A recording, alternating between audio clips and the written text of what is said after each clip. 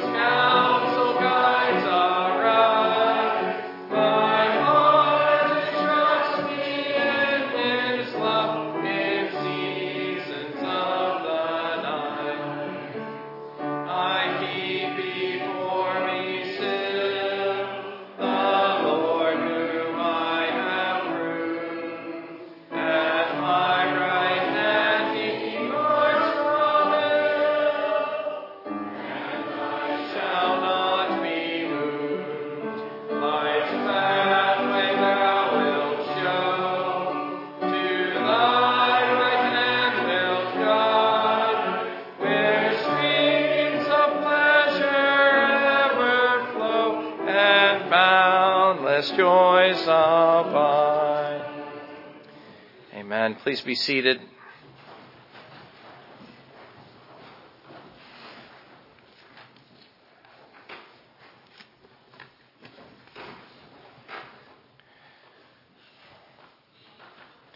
Jason, can I ask you, was the AC ever turned on?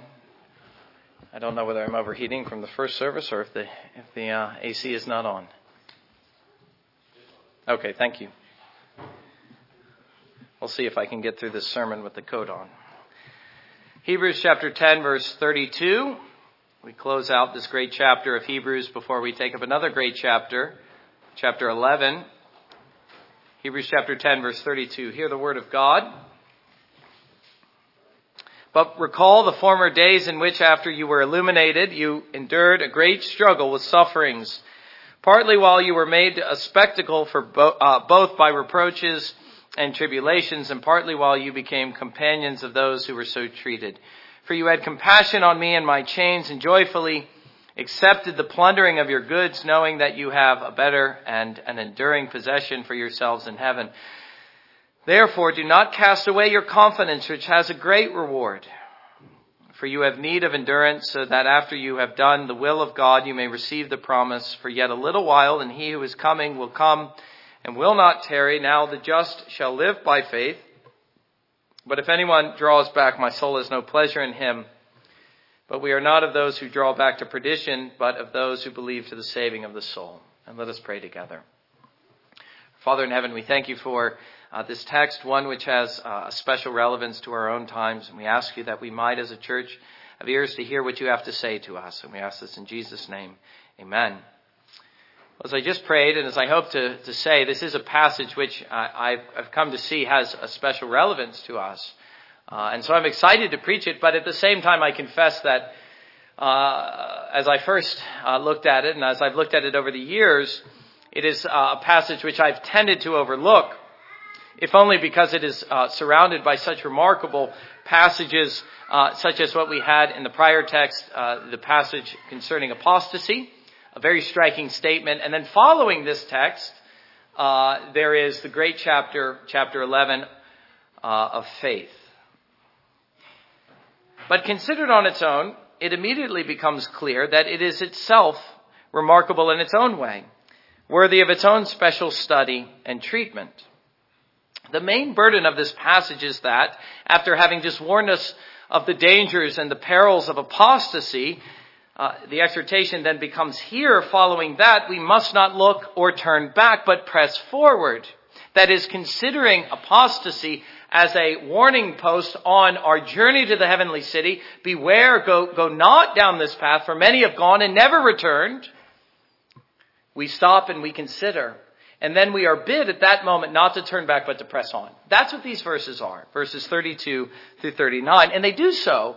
They bid us again not to turn back, but to press on in a very striking and remarkable way. We are, he says, nearly at the completion of our journey.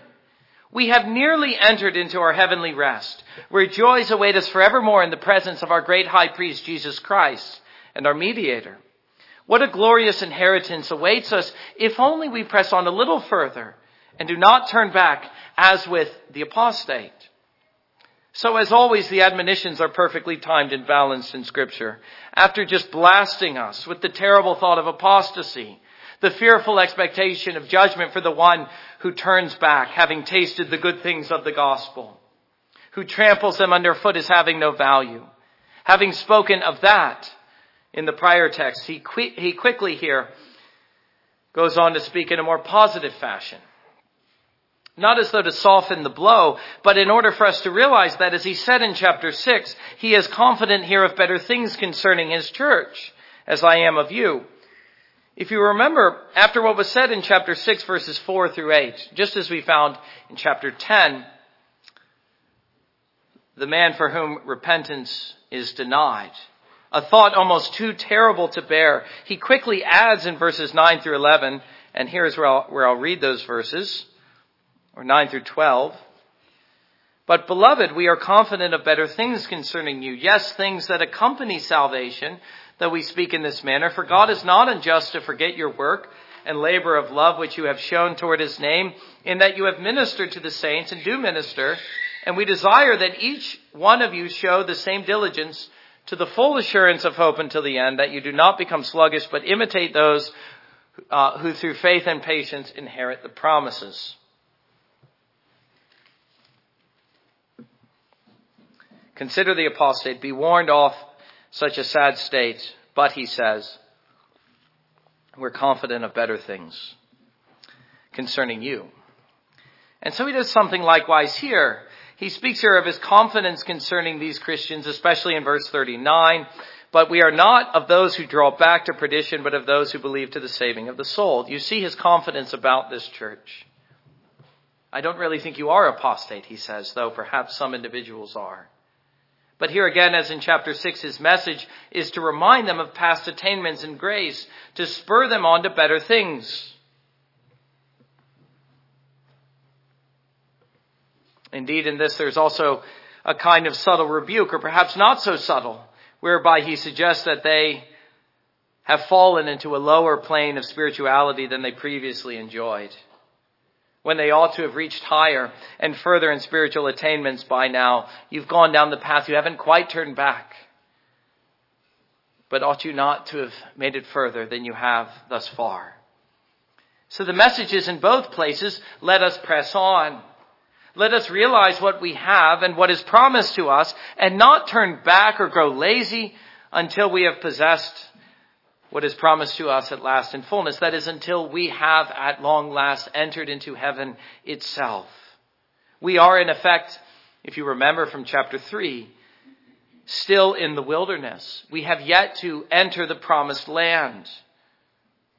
Let us be zealous, he says, to inherit what is promised to us along with the fathers, as we will see in chapter 11, and as he spoke of in chapter 6.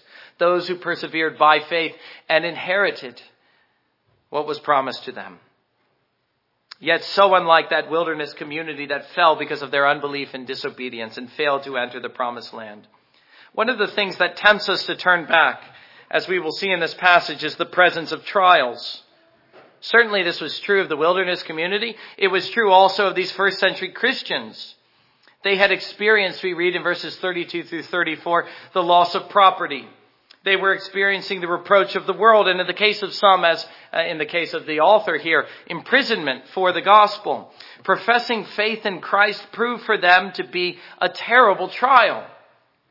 They were experiencing exactly what many of us fear is coming for us. They were being canceled. They were made to be outcasts of society. There was no place for them now that they were Christians, and it came at a huge practical earthly cost. And I think this has, as I indicated earlier on, a special relevance to our own times, where it seems such things could befall us at any time, or at any rate, the danger is certainly on the mind of many faithful Christians. More and more we feel trials are on the horizon, that there will be, in fact, a cost to professing Christ. These are especially trying, testing times. The temptation now, as for Israel in the wilderness, as well as these readers of this letter in the first century, is to turn back. It is to give up, to just stop coming to church, among other things, to wait until things we hope grow easier. What I'm realizing is that, as Martin Lloyd-Jones said in a sermon he preached during the outbreak of World War II, quoting here a paraphrase from Ian Murray's biography of Lloyd-Jones, and if you know anything about World War II in London, you'll know that it has strange similarities to our own day. The effect of the bombing raids of London was that it emptied the churches. Here is Murray's paraphrase. The war would soon test the real spiritual position of all churchgoers. And I especially like that way of putting it. You notice he didn't say of all Christians. We all like to think of ourselves as Christians. Even the man who doesn't bother to come to church, I'm a Christian, he'll tell you. But you see, he says, what it's testing is our relationship to the church.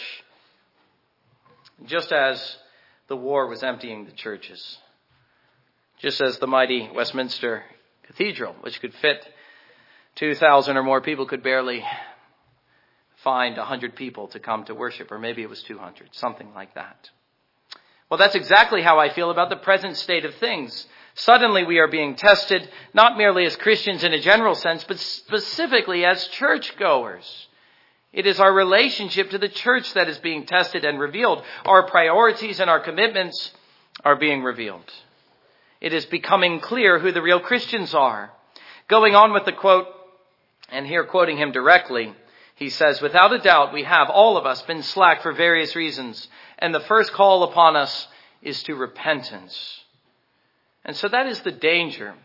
If you look at what was happening here in the first century or in the 20th century or in our own day, slackness first, a general malaise and laziness which comes over the church. Then in the presence of fresh trials, exasperation.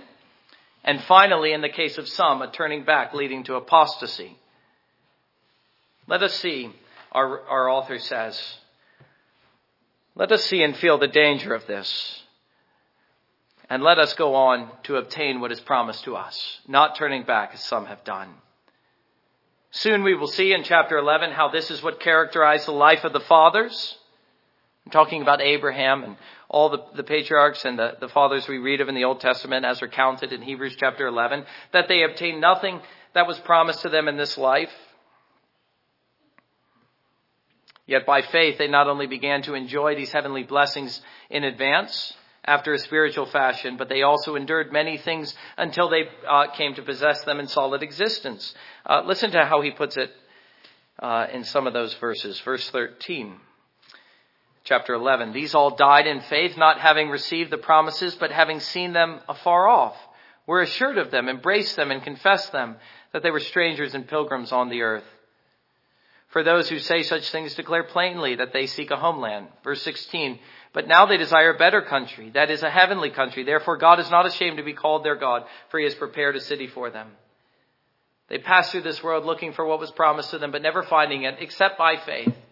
And at last, as I say, in solid existence, when God welcomed them in to the very place they sought to be, a heavenly city. Even more strikingly, at the end of that chapter, we read of the terrible things many had suffered. Others were tortured. This is the middle of verse 35, not accepting deliverance that they might obtain a better resurrection. Still others had trial of mockings and scourgings, yes, and of chains and imprisonment. They were stoned. They were sawn in two, were tempted, were slain with the sword.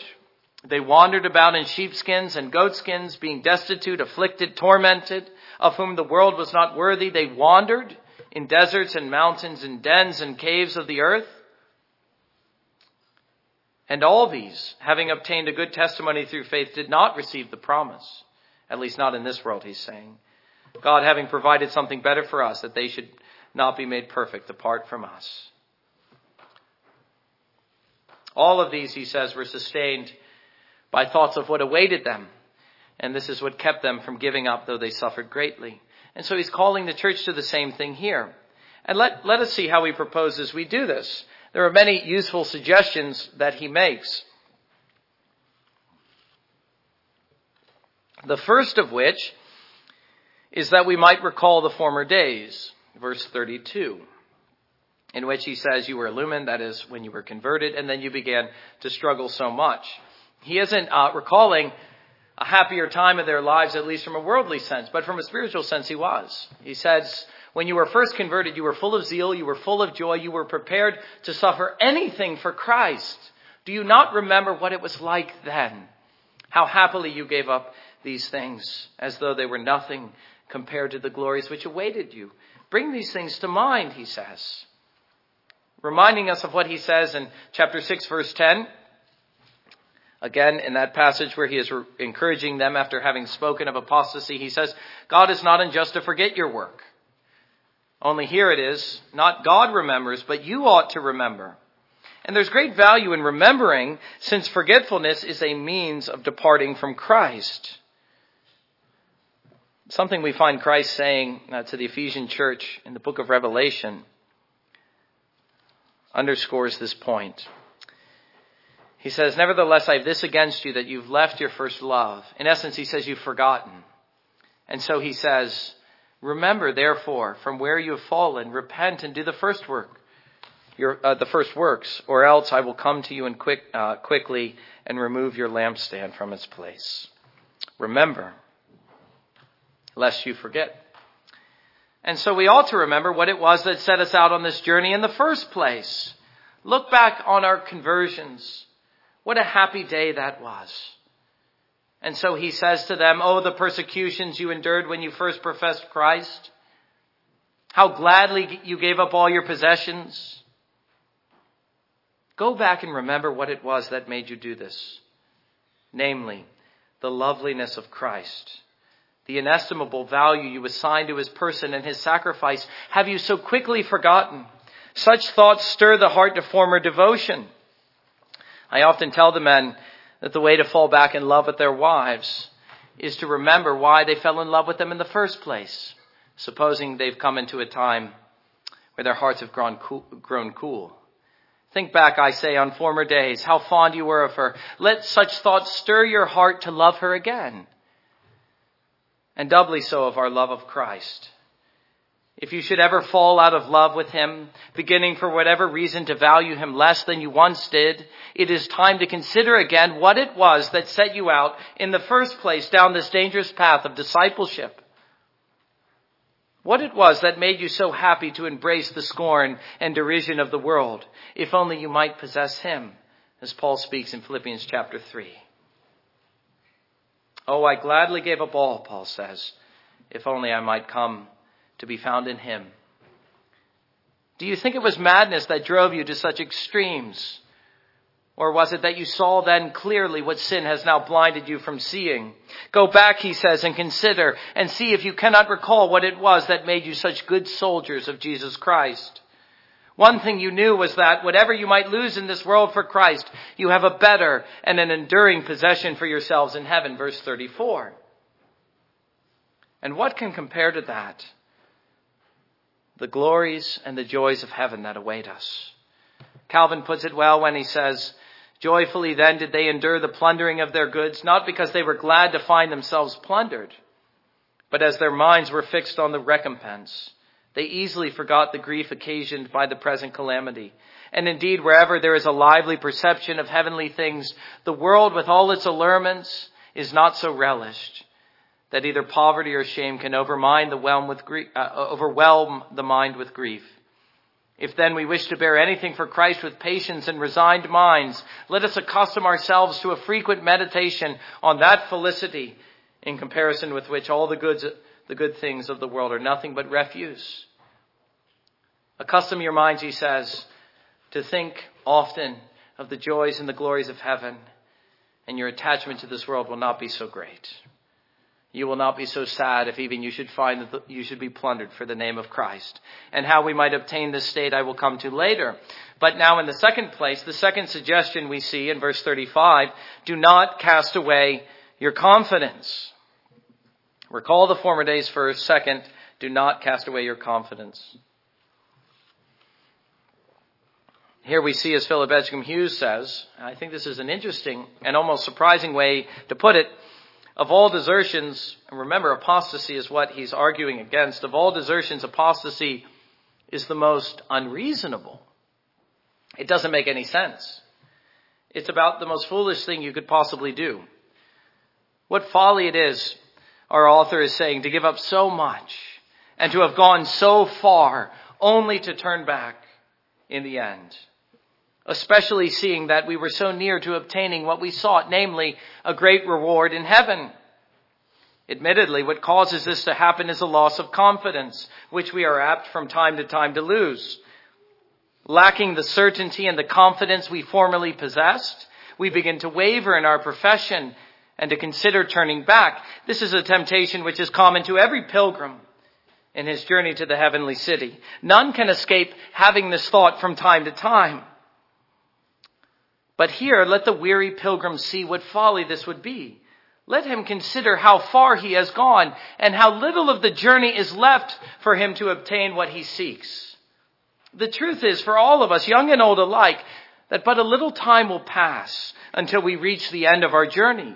Look at what he says in verse 37. For yet a little while, and he who is coming will come and will not tarry.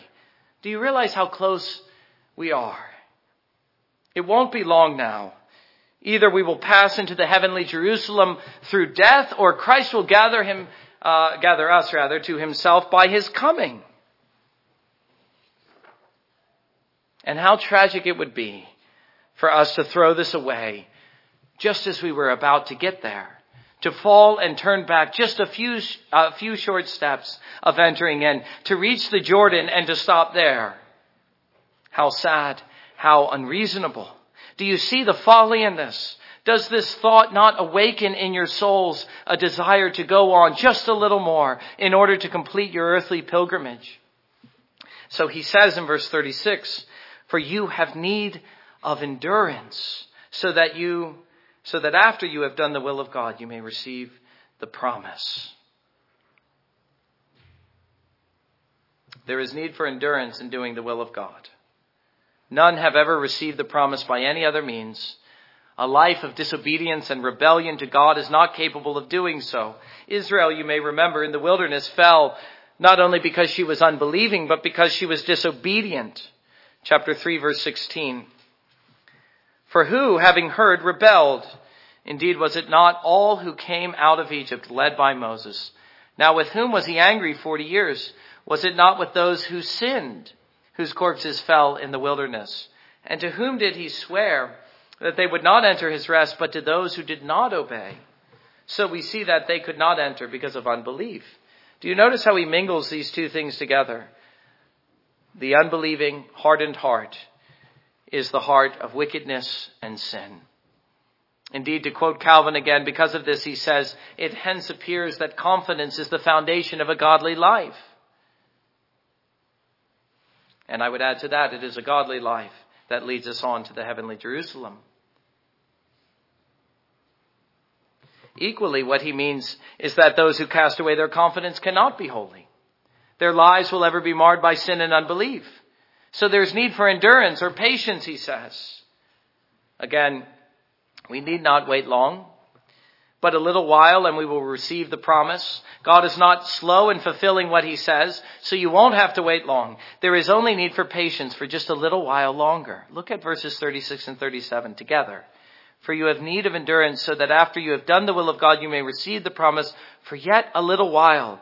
And he who is coming will come and will not tarry. But connected with this in the third place, as the third suggestion, as well as the final one, is the need for faith. Verse 38. Now the just shall live by faith. There is your quotation from Habakkuk chapter 2, verse 4. Much as we find in other places such as Romans chapter 1. And as we'll soon see, the emphasis here becomes faith, not only in this verse and the next, but also in chapter 11.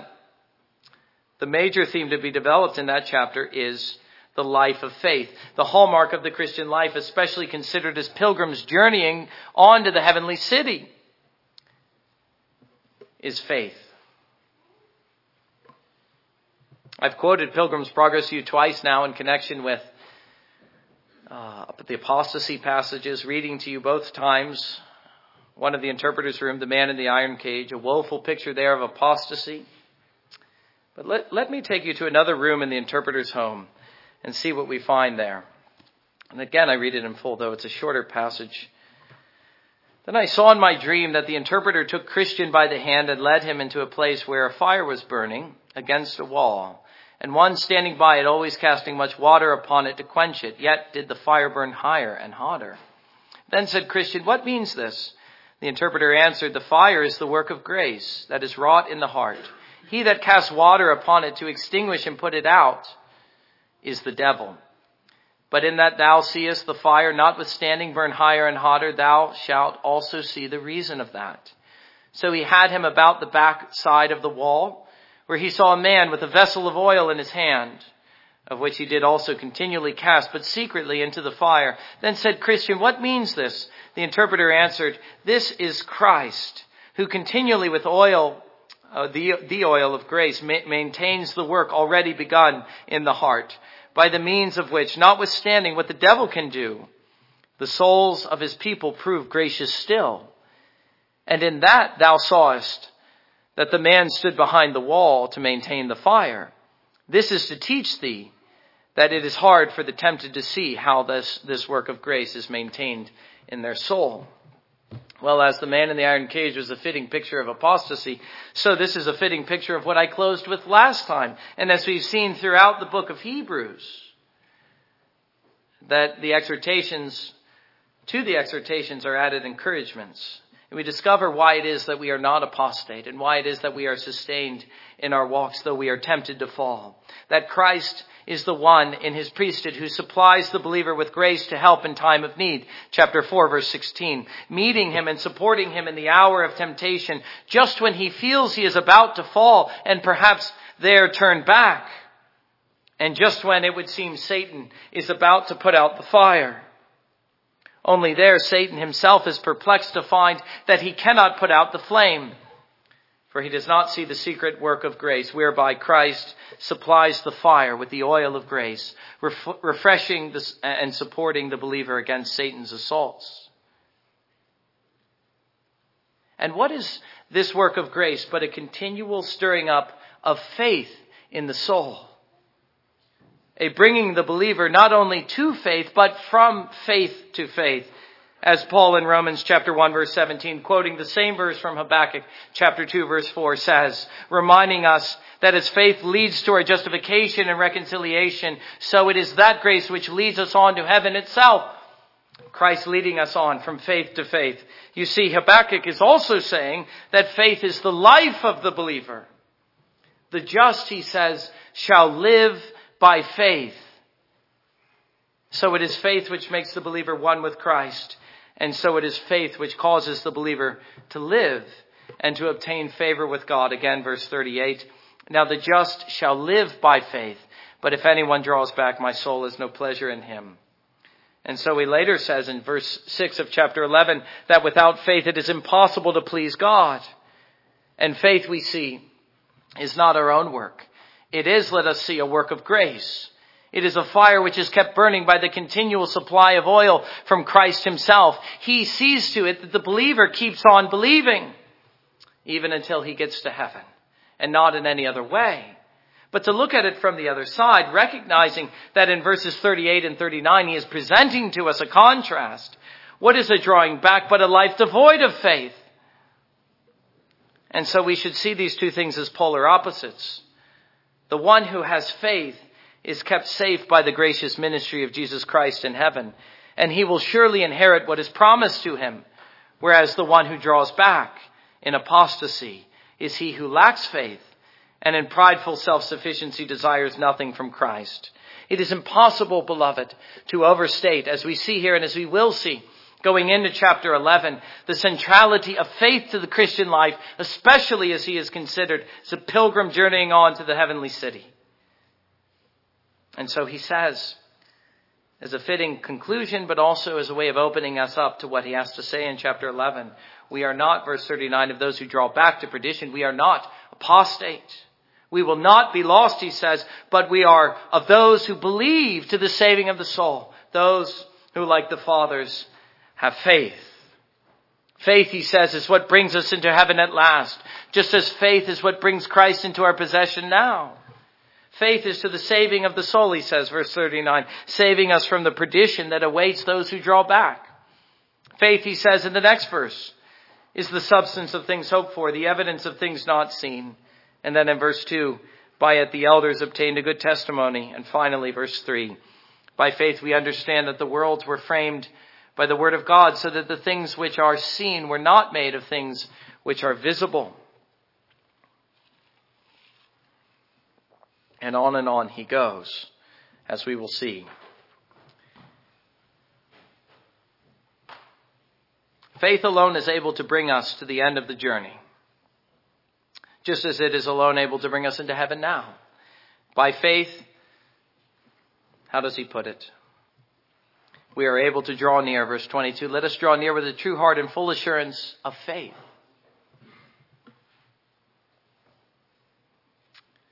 Faith brings us to heaven now. It will bring us into heaven at last. If you ask, how does the believer enjoy communion with Christ now? My answer would be by faith. And if you were to ask, how does the believer comprehend and keep up a lively sense of the glorious things that await him? My answer would be the same. As faith gives birth to hope. And from the other side, as I've already suggested, Christ's ministry to us, as our great high priest in heaven, is one primarily of granting to us a lively faith which lays hold of these promises and welcomes them from afar. Hebrews chapter 11, verse 13. And the more lively such faith is in the heart of the believer, the more easily he suffers loss in this world, the more boldly he will profess Christ, the greater his attainments in holiness and spiritual maturity, and the more certain his salvation will become to him, obtaining nothing less than a full assurance of hope unto the end. Chapter 6, verse 11. Likewise, as Calvin says, patience is born by faith. And so if you were to ask, what is it that makes us wait with endurance? The answer once more is faith. That is what we will see in chapter 11. All these endured the most grievous things, but nothing could shake them off their profession. Nothing could cause them to turn back because they had faith. Yes, let us see, he says, that the just shall live by faith, not only indicating how it is that they are justified, a truth which is surely most important for us to grasp. The believer is justified by faith alone. But let us equally see that the life of the justified believer is one which ascends and progresses on to heaven from faith to faith. And that the secret engine which drives him forward and upward is the oil of grace poured into his soul from his heavenly intercessor. Let this be our confidence, beloved, that we belong to Christ and that he will never leave or forsake us. That just as he says here in verse 39, we are not of those who draw back to perdition, but of those who believe to the saving of the soul. And of those who do draw back into apostasy, let us say with John, they departed from us because they were never of us. All of this is needful for us to see, beloved. The Christian life covers a very short span of time, and soon we will be in eternity. I wonder how often such thoughts fill our minds and cause us to wonder, can we really say, as he says here in verse 34, of them in their former days, we have a better and an enduring possession for ourselves in heaven? That we are, as Jesus says in the Sermon on the Mount, storing up treasure not here on earth, but in heaven. For such is the life of the pilgrim. Or are we so preoccupied with this world that we cannot bear the loss of the smallest possession for the sake of Christ? Yes, as Martin Lloyd-Jones says, it is time for Christians to take stock, to begin again to examine themselves and to consider, do I have faith? And not only that, but what sins ought I to be repenting of? Soon our author will say in the same spirit, chapter 12, verses 1 through 3, again speaking of the Christian life as a journey on into heaven. Therefore we also, since we are surrounded by so great a cloud of witnesses, let us lay aside every weight and the sin which so easily entangles or ensnares us. And let us run with endurance the race that is set before us, looking unto Jesus, the author and finisher of our faith, who for the joy that was set before him endured the cross, despising the shame, and has sat down at the right hand of the throne of God. For consider him who endured such hostility from sinners against himself, lest you become weary and discouraged in your souls. Do you see him there again, as here, encouraging weary pilgrims to go on a little further until we obtain what we are seeking? And so you see, it all fits together. The message of the book of Hebrews is one and the same. It is all encouragement to us, seen as pilgrims. Christ has gone before us into heaven, and he is leading us there. But many trials and temptations lie in the way, and nothing will so ensnare us as sin. The question which we have then, as we pause and we wonder, how can we ever hope to run with endurance without becoming hopelessly ensnared? You have to repent, he says. You have to have faith which looks to Jesus. See him as he went before us into this world and suffered many things here. And then see him now at the right hand of the throne of God. Consider him who suffered such hostility from sinners, lest you become weary and discouraged in your souls. And realize equally, as he will go on to say in that same chapter, that the trials themselves are producing this very grace in you. All of the trials that you face along the way, they too are like oil which drips down from heaven. Soon you will be made better and more fit to inhabit heaven for all eternity. Do not allow yourself to become embittered or discouraged because things are hard now. Let your faith look to your heavenly Father who chastises you with reason so that you may, he says, become partakers of his holiness, so that you might be more fit to dwell with him for all eternity in heaven. And let us see once more of ourselves and those who are joined with us in the same conflict, that we are not, verse 39. We are not of those who draw back to perdition, but of those who believe to the saving of the soul. Beloved, the Christian life ought to be one of this kind of certainty, not in the absence of trials, but in the presence of them. The Christian life ought to reach up, not to a feeble faith, but to a full assurance of faith, or a full assurance of hope unto the end. We ought to constantly be striving and reaching up to the highest attainment we can possibly attain in this life. And let us strive for this kind of certainty about ourselves as stated here, and our brothers in verse 39. And let us strive, as we will soon consider in great detail, to have faith. Above all, to have faith, one which is ever growing and increasing in the presence of Satan's constant assaults. Amen. And let us now come to the table.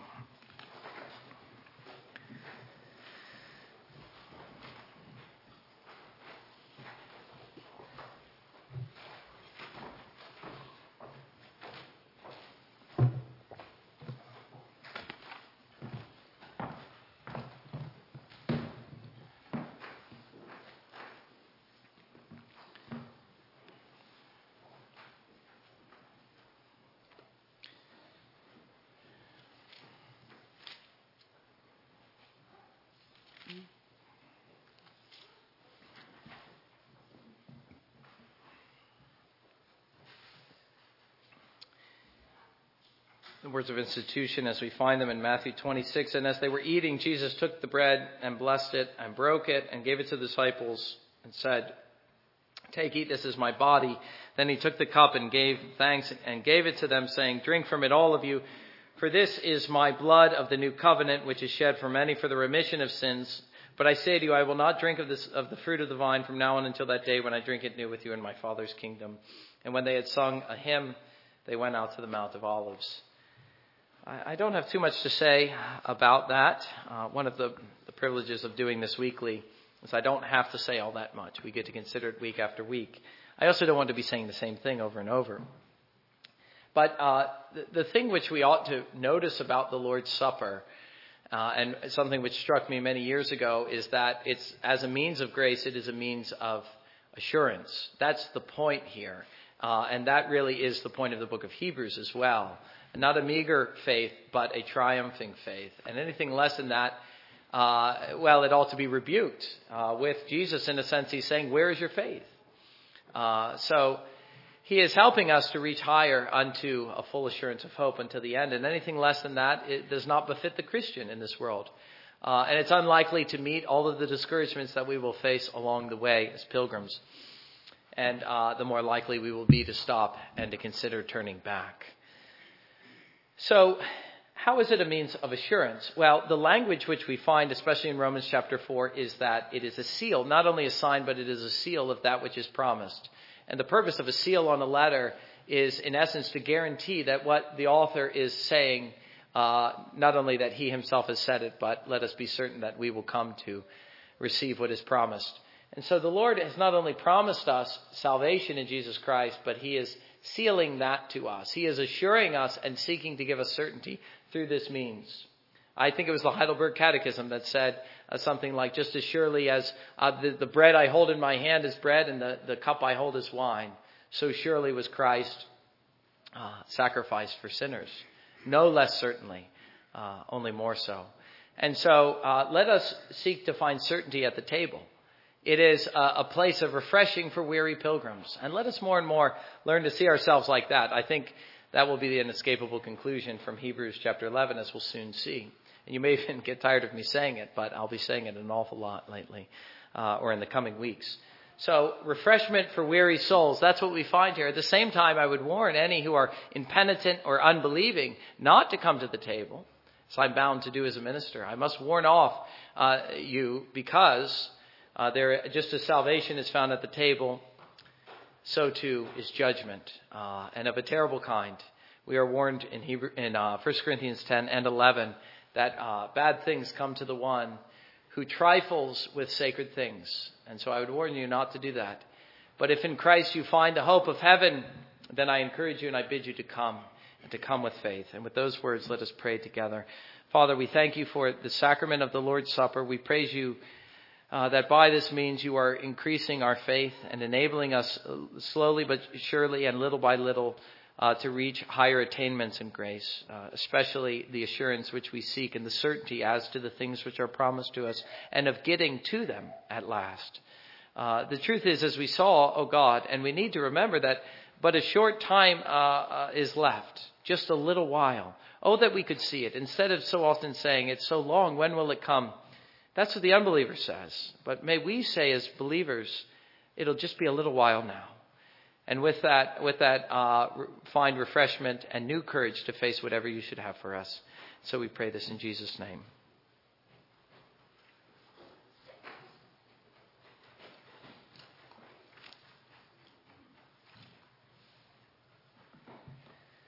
Our Lord Jesus Christ, the same night in which he was betrayed, took bread, blessed it, broke it, and gave it to his disciples. As I'm ministering in his name, give this bread to you.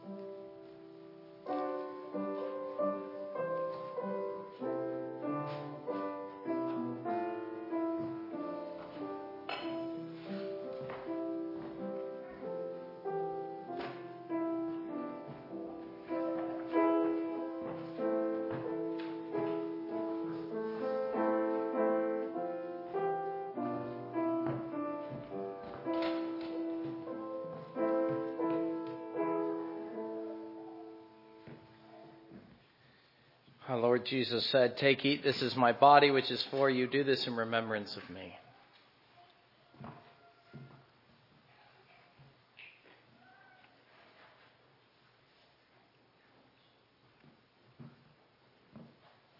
In the same manner, our Savior also took the cup, and having given thanks, as has been done in his name, he gave it to his disciples. As I, ministering in his name, give this cup to you.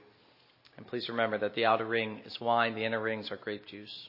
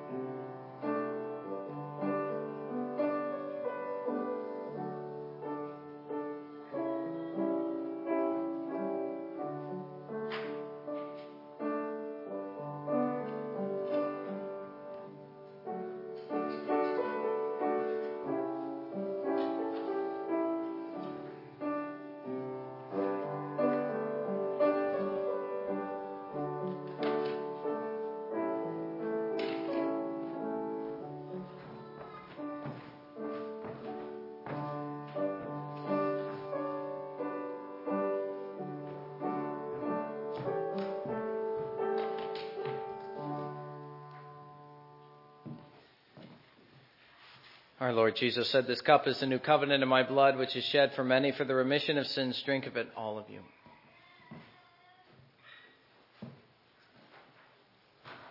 As we close out our worship, let us stand together and sing hymn number 402.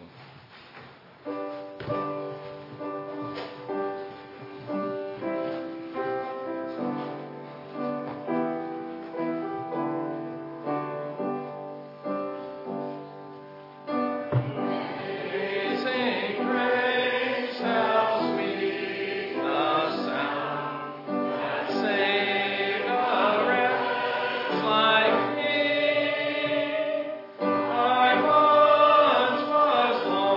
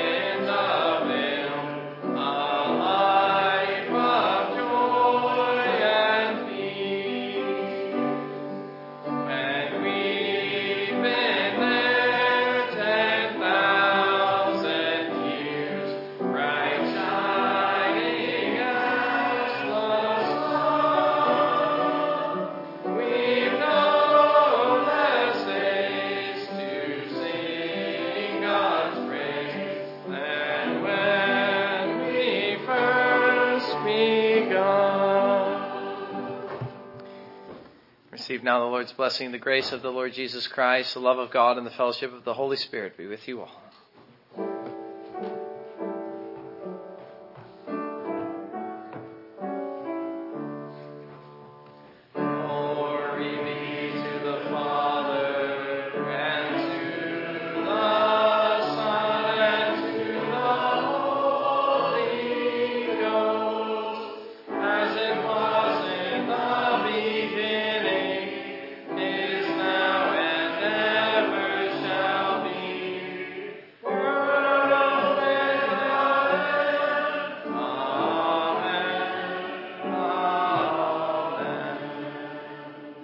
Please be seated.